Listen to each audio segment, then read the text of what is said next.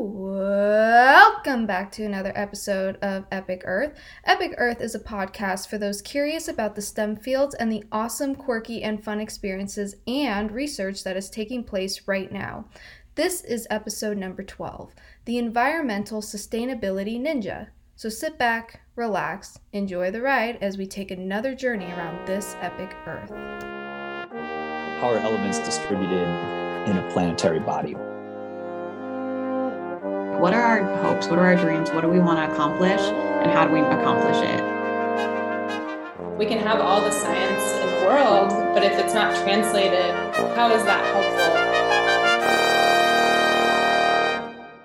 Welcome to another episode of Epic Earth. I'm Ashley Bosa, and with me I have my co-host, Brian Rosenblatt.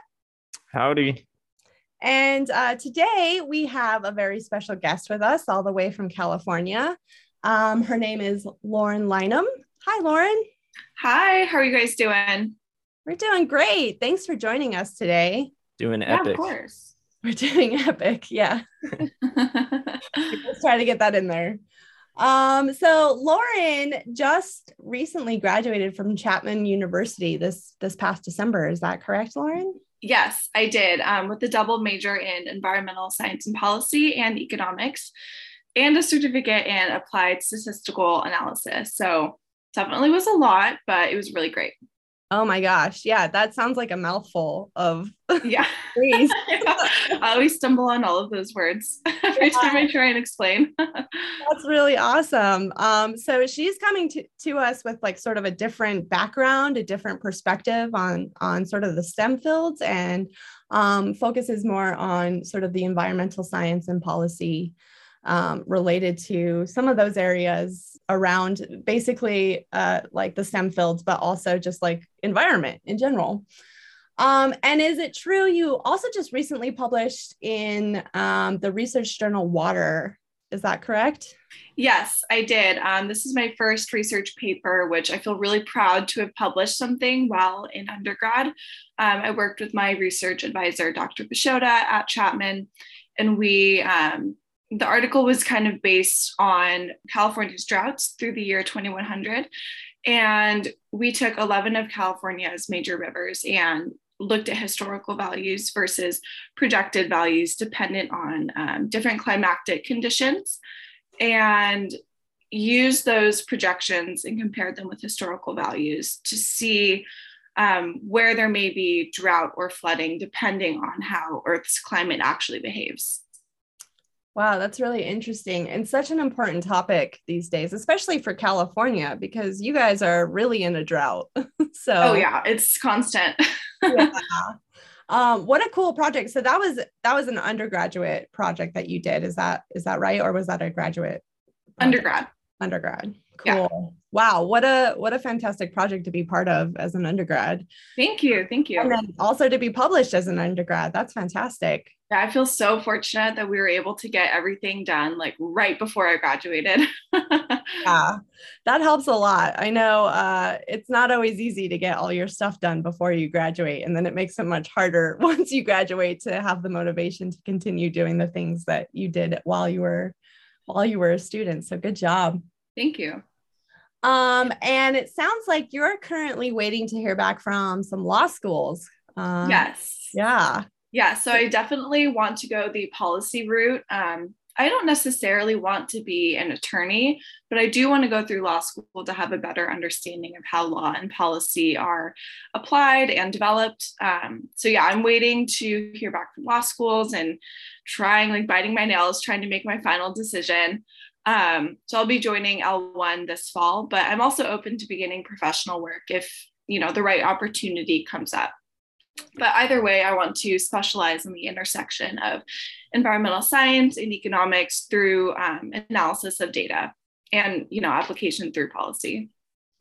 That's super cool. And that's really important work that you're doing. A lot of people that we interview, well, I guess we have a whole host of people that we interview on here, ranging from anywhere from research to policy to climate resilience to all sorts of different sectors. But every bit of it is as important as the other sectors. So it's really cool to get all these different sort of backgrounds and perspectives on approaching sort of the sciences and the STEM fields in general. So we're really happy to be talking to you because you just are going to bring an awesome perspective into our field. Yeah, thank you guys so much for having me. Yeah. And now, what makes you you? So, Lauren, can you just tell us a little bit about who you are? We like to know what makes you you as a person. So I think personally, I always try to live life to the fullest. I try not to spend any day just, sitting and vegging on the couch. Of course, there are days when that's necessary, but I try to, make something of each day. And I also try to allow myself to be exactly who I am. I feel like there's so much external pressure to be a certain person, to perform, to act a certain way, to look a certain way, especially in California. But I've worked really hard on, just letting myself be. And I feel like it usually works out better. So that's great. And then career-wise, I am just so passionate about my mission. I believe that I'm capable of really, really great things. And I'm trying to, live up to the motivation and passion that I hold for my field. That's great. Yeah, that's an inspirational thing and admirable that you have so much passion for the things that you're doing. It's so important. And Brian and I have talked about this with other people on previous episodes, but when you have that passion and you have that drive and you have the ambition to do these things, it makes sort of the coursework and the schoolwork, all the tedious stuff that you have to go through, like much more tolerable maybe, or a little bit easier because you're just so passionate about it that it's easy to apply the things that you're learning to the fields that you're studying. So It does not work anymore. It's just, interesting. You feel good about doing it. Yeah, that's great. So how did you get interested in your field of study? Or the work that you want to do? How did you get interested in that? So it's kind of a funny story. In high school, I was in a class called IB Biology, which is the International Baccalaureate program. Kind of like AP, but a little bit different. So I tried hard in high school, but not up to my potential. And, I would study for tests, but didn't, take anything too seriously. And within the IB biology class, we had a ecology unit, and I didn't study for the test at all, but I got the highest score I've ever gotten on a test in that class. So, which to me meant the information really sunk in. I actually really cared about it, and I maybe have a talent for it. So I decided to apply to one school with environmental policy or science as my major. And that ended up being Chapman. And of the schools that I got into, I was like, okay, well, Chapman's my favorite. I can't not go there. So I was like, okay, I'll give the environmental stuff a try. And I absolutely loved it. I was so interested in every single class. And I noticed that I was the one that was always paying attention when other people, were texting on the computer or, spacing out. I was so focused in on the material and I loved it. So I stayed. That's great. Yeah. I feel like I have a very similar story with geology, in that I took a class for my first degree in geology and did the best on an exam I got 100% on my exams. So wow. I thought okay, I kind of like this. And then when I went back to school, I was really passionate about it. Brian, do you have a story like that with physics or? I mean, I tend to never study, or I used to tend to never study, and I think I was just a very good test taker, which is actually kind of a bad thing, I think, in hindsight, because it caused me to not dig into things that I probably should have at a younger age. But I kind of settled on physics a long time ago and just stuck with it and moved around in different places. So I guess maybe it's a little different for me, but I could relate to just the tests that I would take that I would get really high marks on that I wouldn't study for. I'd be like, yeah, I'm pretty good at this. I could probably keep doing this, something like that. At what point did you know that you wanted to do physics primarily? when it was probably like sophomore, junior year of high school when I decided like doing these physics problems was so much fun that I would just like sit in my room, like solve all the different kinematic problems that they had in the book. Like they were just like puzzles to me. And That's it's awesome. just awesome that you could like predict exactly where something was going to land or the velocity that it would have or the time that it would take for it to travel somewhere. Just by like using the numbers, you could basically tell the future. So that I think started it for me. And then it just grows from there. So That's awesome. Yeah. First of all, I hate that you're one of those people that can take exams and not study for them. And second of all, Brian, you're awesome. I love you just like sort of fell into this sort of sector. Yeah. Physics. That's brilliant. So Lauren, I realized that you just graduated from your undergrad at Chapman, but is there any sort of research you're working on at the moment? No, I'm between projects, honestly, between everything right now. I'm just trying to make my final decision on law school. Yeah, again, I'm still open to any jobs that are a good fit, but I'm just kind of trying to figure out my path right now.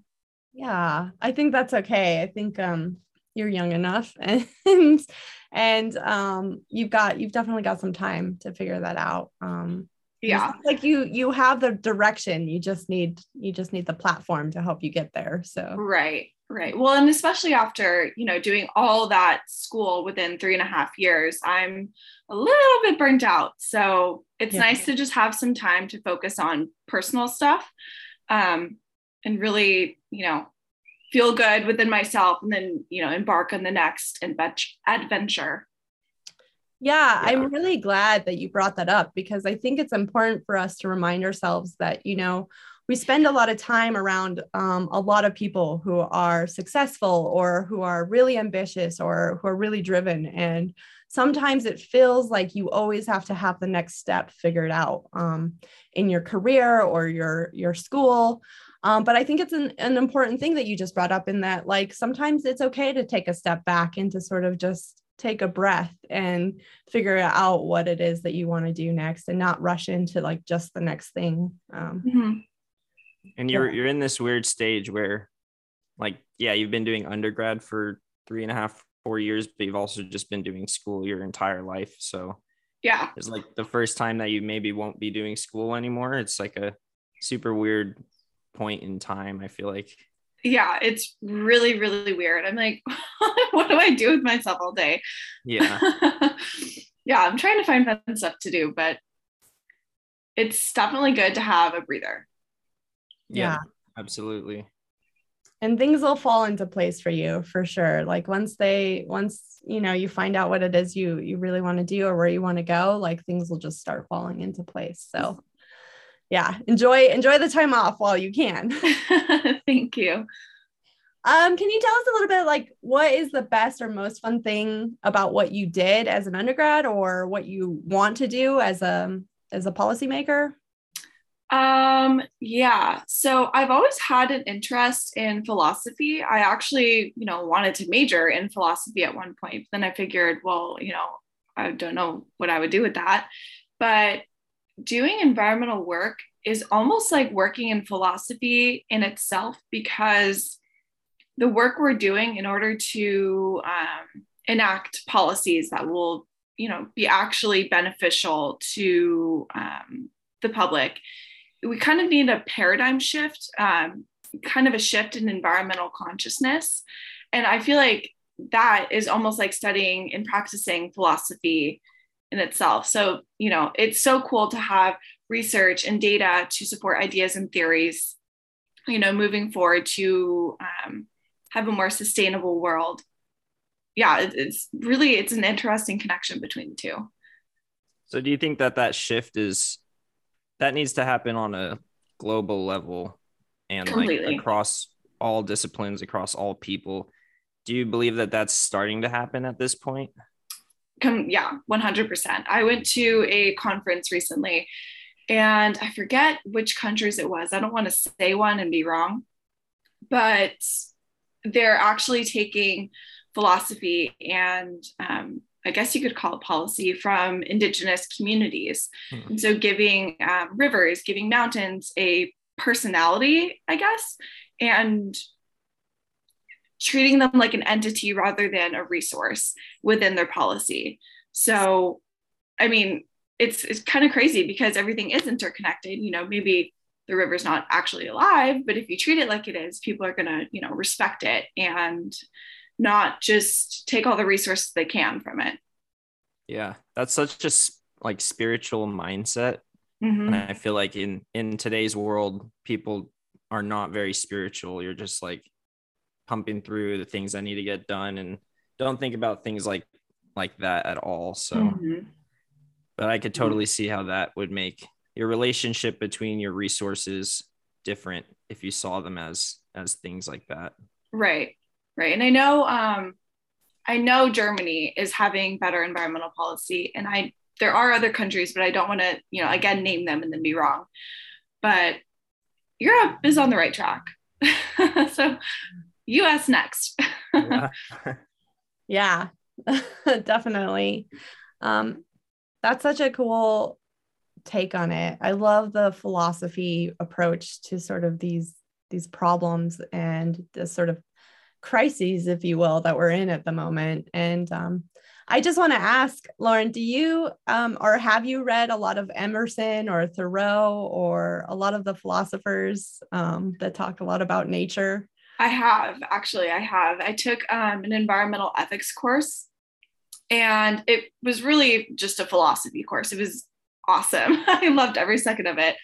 And it is really interesting to see the different ideals that different philosophers have suggested or practiced, and kind of compare that to, how people really behaved at that time coming into the US, treating the indigenous the way they did, treating the land the way they did, and kind of comparing that with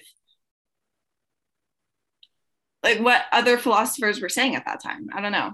It's an interesting contrast. Yeah, it's interesting to see their approaches to it. Do you have a favorite philosopher that you've read? I don't. They're all pretty cool. They're all cool. And it's like, I don't necessarily choose one over the other. I don't believe one more than another. I think some are a bit extreme and some are too safe. So I think we need like a happy medium that's can be practiced within our current society.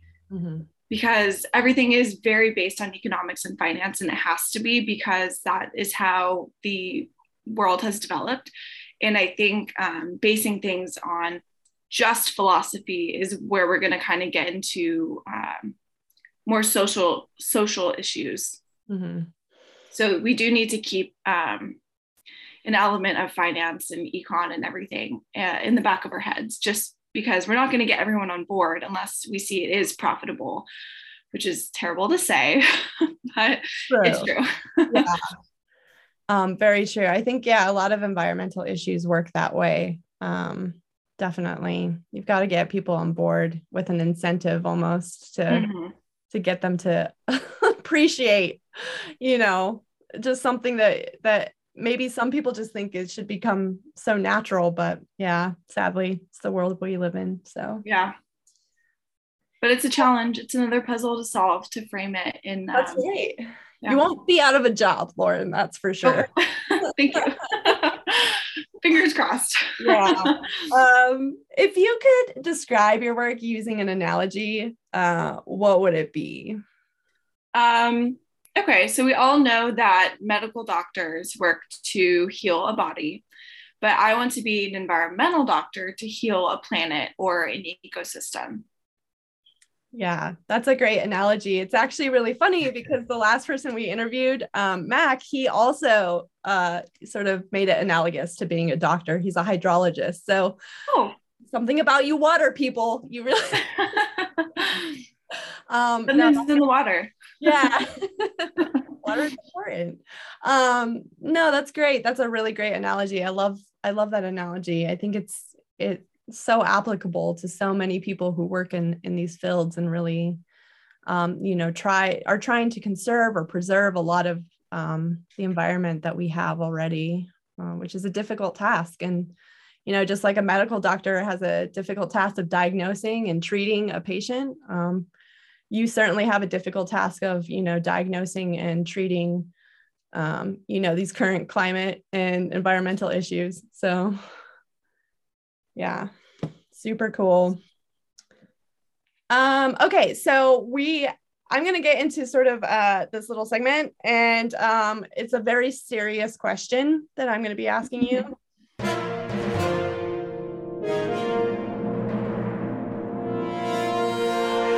Serious question.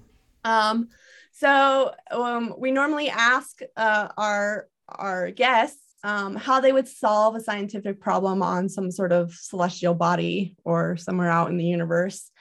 And so the scientific problem I'm going to give you is, how would you solve something if you were on Pluto?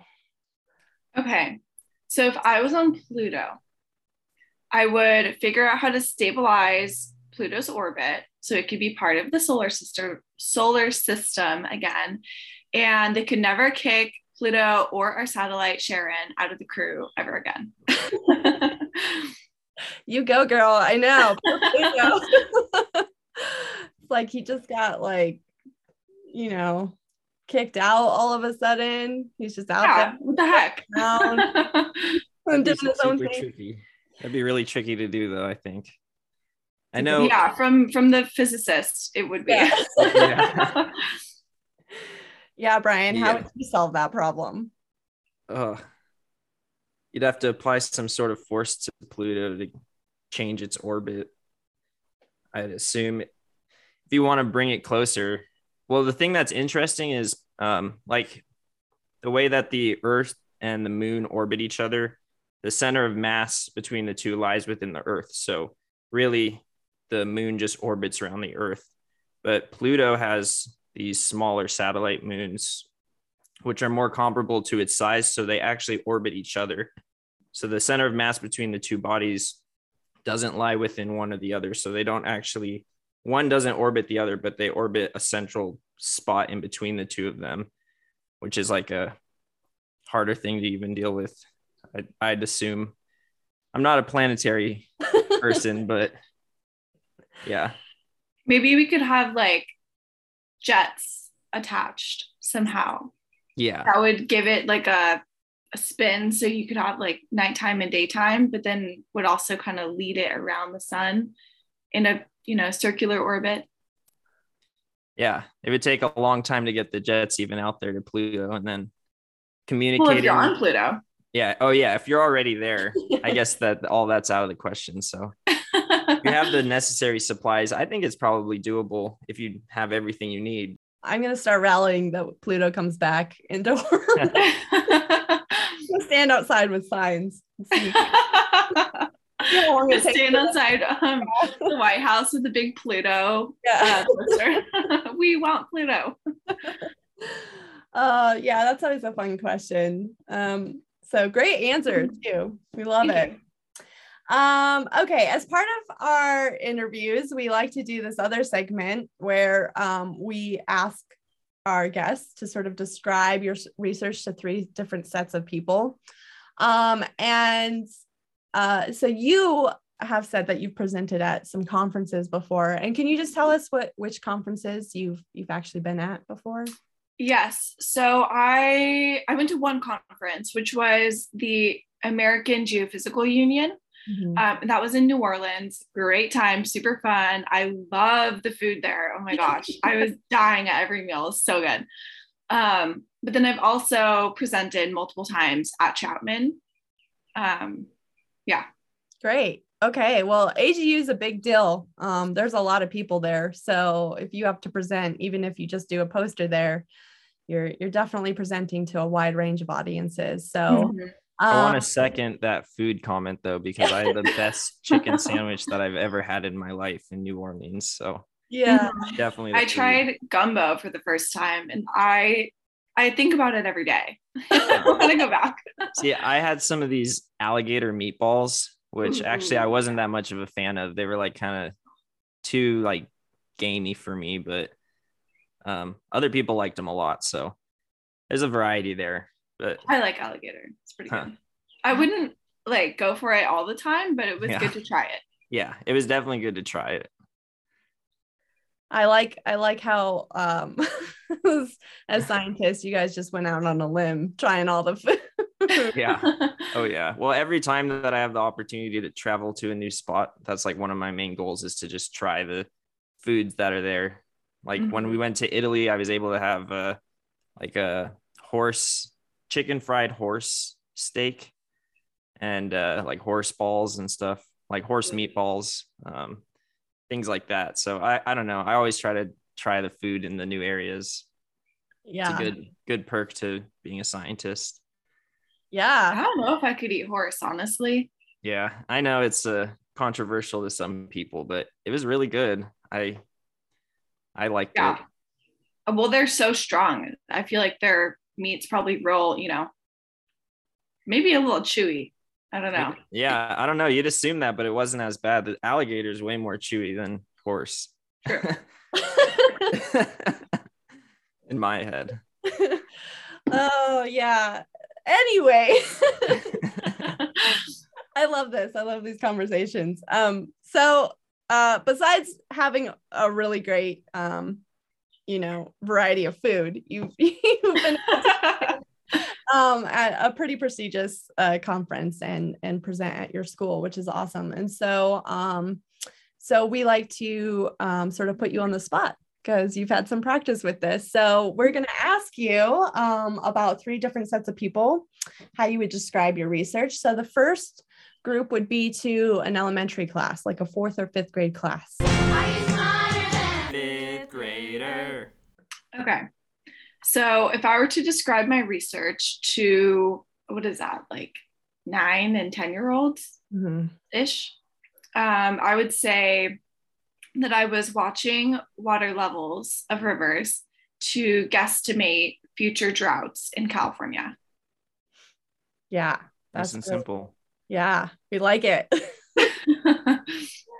The next group would be maybe an undergraduate, or maybe some sort of younger person or like a high school student who knows a little bit about your area, but is sort of outside your area of expertise, so they don't know a whole lot. Undergrad. Okay, I would say that my research was examining water levels of California's rivers to project future water flow dependent on environmental climatic conditions. Nice. And then the last one is if you were at AGU and you had a professional in environmental science or in hydrology come up to you, how would you present your research to them? Expert. I would say that future stream flow in California is evaluated based on 8 climate projection models, and I examined its effects on water availability. Sweet. Nice. Yeah, those are awesome. Those are like the most concise answers we've ever gotten, and they were they were perfect. So Thank you. Good job. You're good at this. Thank you. Yeah. So Lauren, I'm really interested in knowing what some of these environmental climatic conditions are that these models are based off of. Can you just explain a little bit more about that? Yeah, so it gets a little technical. It's based on what's called an RCP level, which is basically emissions being pumped into the air. So my research is at 2 different RCP levels, which is 4.5. And that's kind of like an intermediate where we are now type of level, and 8.5, which is, getting worse with time from where we are now. And so at those 2 different RCP levels, we have subsections within that. So depending on how Earth's climate reacts to these added emissions, we'll have, basically one of 4 options. Either the environment will become cooler and wetter, warmer and drier, say, kind of average, or one model that's most unlike the other based on previous research that's been done, that's just called other. So one most unlike the other 3. So we have those 4: warm, dry, cool, wet, average, and other within RCP 4.5 and 8.5. So depending on what the Earth's climate actually looks like, whether it's really hot and dry at the higher emission level or cooler and wetter at the, standard, which, where we are now, 4.5 emission level, we can look at the research that I've done to see the projections of drought based on the reality of the climate and kind of have an idea of what to expect moving forward as far as water availability. That's interesting. And so that's specific to maybe California or the Southwest United States, whether it's hot and dry or like wetter and cooler, right? Or is that a global effect? It's hard to say. It's really hard to predict what the Earth is going to do. Typically, one would assume that it's going to be hotter and drier overall because that's what we've seen so far.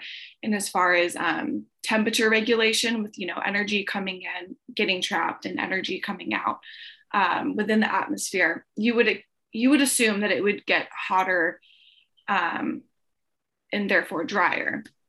But there could also be changes that we don't expect. Like we've seen more intense storms. So that could, play into it. It's hard to predict. We just kind of have to see how it goes. But you're right, it could be regional, the effects, or it could be global. I couldn't say.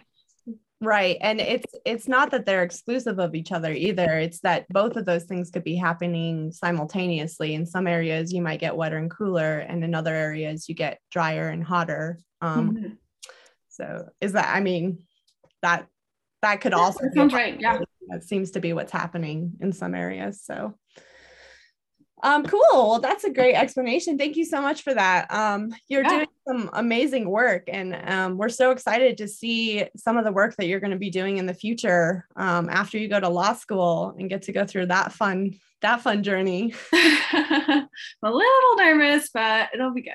You're going to do awesome. We're going to see great things from you, Lauren. Thank you.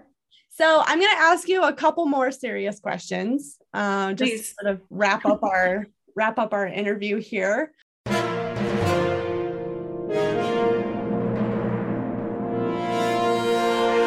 Serious question. So my first serious question is, what's your spirit animal? Ooh, okay. I love this question.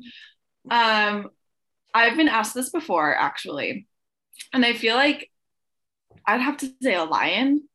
I don't know, because they're confident and they're like a force. Like you don't mess with the lion. And I feel like in my career, like no one's gonna want to mess, with what I'm doing.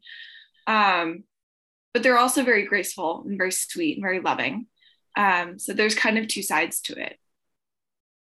Yeah, that's awesome. Thank you. I could picture that for sure. You go get them, girl. You just like go out there and dominate. And then Thank you. But you also seem like you have this very loving and sweet side to you as well. So thank you. I appreciate that. And my last question is if you were a new addition to a crayon box, what color would you be and why? Oh my gosh.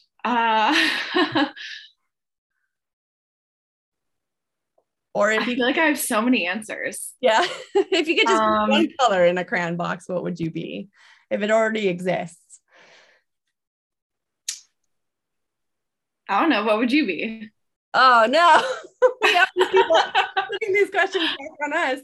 I feel like I would be a very bright color. Like I would be like some sort of like hot pink or like bright yellow color, because I just feel like the world could just use more brightness in it.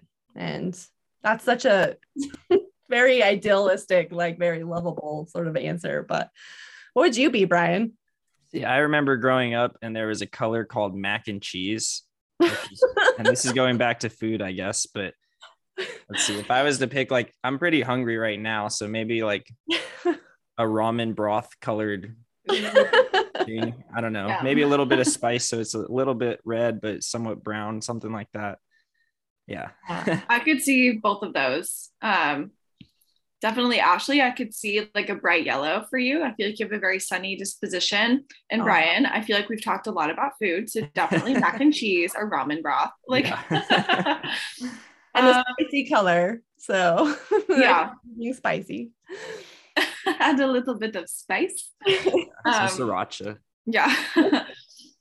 My color would be sriracha ramen. That's what my color would be. Oh yeah, that's a good one. Like a auburn kind of. Yeah. Yep. Okay. I think I would be. The first color that popped into my head was blue, so I'm gonna stick with it. But like a kind of like aquamarine type of blue. Mm-hmm. I don't really have a reason. I just feel like that would like encapture me. I don't know. Yeah, I nothing feel like, too dark. Yeah, and aquamarine is like it kind of related to water, and probably, you know, like I think when people think of like really beautiful places that they want to go to, they think of like those oceans that are like very sea green or aquamarine and bright and colorful. So okay, I got it. I got the connection. The aquamarine, people associate that with places that they want to go to.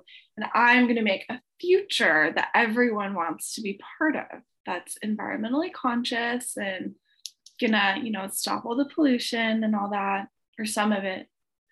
Nailed it. What would the name of the color be, like in the actual crayon box? Oh, like environmental aquamarine or something like that? Maybe like idealistic blue. Nice. I like that. I know. Wow. Thank you. That'd be awesome. I was trying to think of a name for mine. And the first thing that popped into my head was armadillo yellow, because I don't know why, but like, so I have this thing with like armadillos and aardvarks. I don't know, maybe aardvark yellow, because like when I was younger, when I was really little, my dad used to say the word aardvark and it used to always make me laugh. So it's a funny word. Yeah, it is, right? Still makes have you ever seen an aardvark in person? No, I have not. I haven't either. I have no idea what it looks like. I'm assuming it's like that's the one with the shell, right? It's like an anteater, but with the shell on the outside of it. Yeah, I was picturing anteater a little bit, so that sounds right.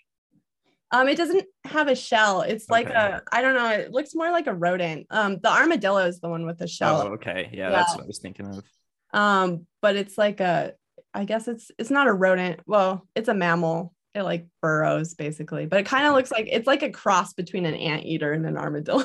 Like, I don't know. Like if those things mated, like that's what they would produce, I guess. I'm not sure. Is it like smaller or bigger?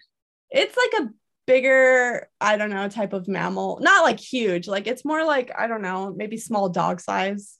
Oh, okay. So reasonable. Yeah, not like huge, but weird and funny. So that's great. So we have aardvark yellow, sriracha ramen, or sriracha ramen broth or sriracha ramen. I can't remember. Sriracha ramen's fine. Okay. Yeah. And then idealistic blue. Yeah. Perfect. Yeah, I think these are great. By the way, not sponsored by Crayola. Yeah. But if this sounds good to you guys, you can put this in your crayon box. We'll take royalties for that. But. Yeah. Oh, well, Lauren, this has been such a fun interview. We're so happy that you could join us and tell us all about the research and the awesome stuff that you're doing. So thank you so much for coming on. Yeah, thank you guys so much for having me. This is a really great opportunity and I enjoyed talking with you guys for a bit. You did awesome. Before we go, is there anyone you'd like to give any shout outs to? Yeah, actually, Dr. Piper, my research advisor, I would be completely confused and lost in the research if it weren't for him. So thank you for guiding me through it.